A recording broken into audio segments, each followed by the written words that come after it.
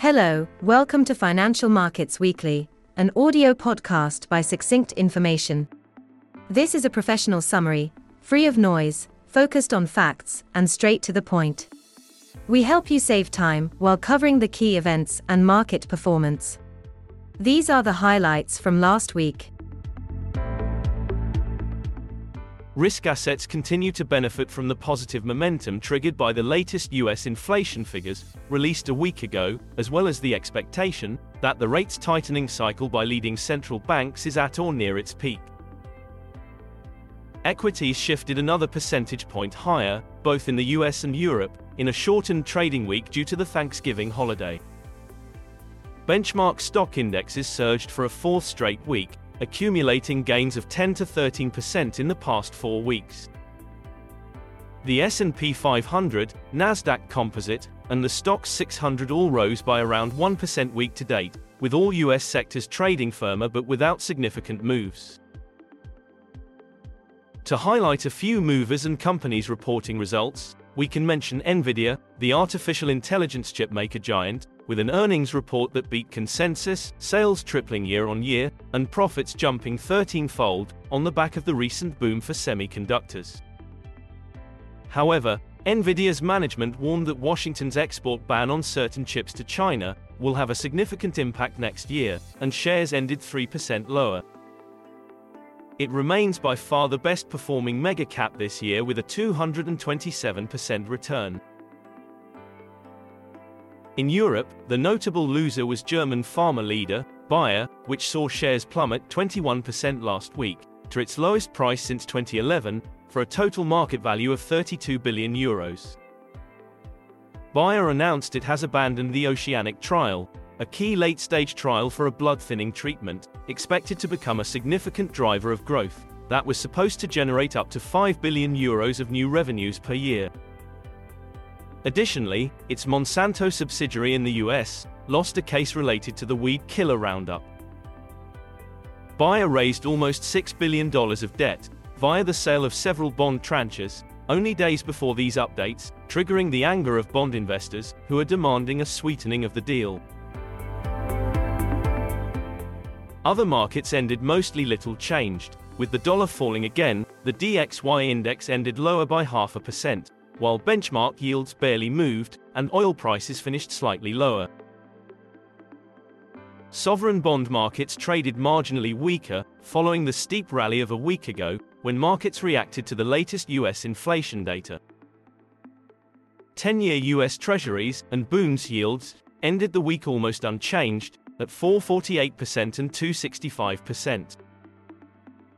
Italian government bonds traded firmer, after Moody's reaffirmed the country's sovereign credit rating at Baa3, and upgraded its outlook from negative to stable.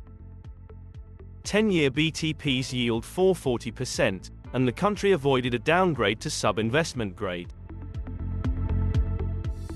In central bank action, Sweden was the only country in developed markets to hold a monetary policy meeting, and there were limited economic releases of relevance. On Thursday, Sweden's Riksbank surprised analysts by keeping interest rates steady at 4%, against expectations for a rate hike. The Swedish economy and the labour market are cooling down as a consequence of the 8th consecutive rate hike since April 2022. The central bank is now projecting an economic contraction for 2023 and 2024, and unemployment to peak next year at 8.6%.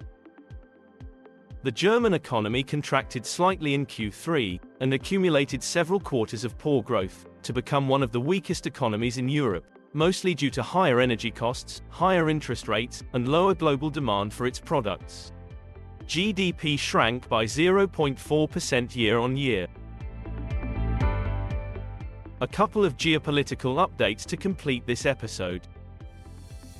The Gaza war situation in the Middle East seems to be easing, due to a 4-day ceasefire between Israel and Hamas, that allowed for several exchanges of hostages held by Hamas for terrorist prisoners detained in Israel. In European politics, Geert Wilders, the right leader of the Freedom Party of the Netherlands, won the general election, and became the country's biggest party, with only 37 out of 150 seats in parliament. Wilders is strict on immigration and wants to launch a referendum on leaving the European Union. He still needs an alliance to form a government.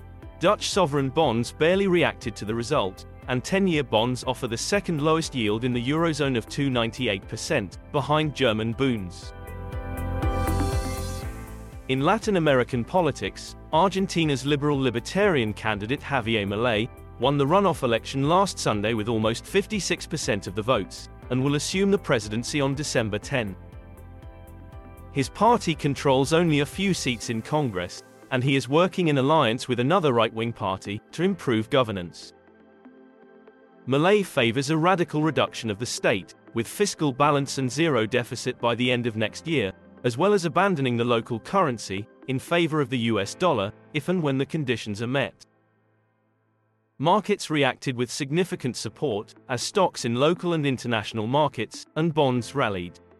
The economic situation is dramatic, with inflation running at 140% and more than 20 different exchange rates in a tightly controlled currency market.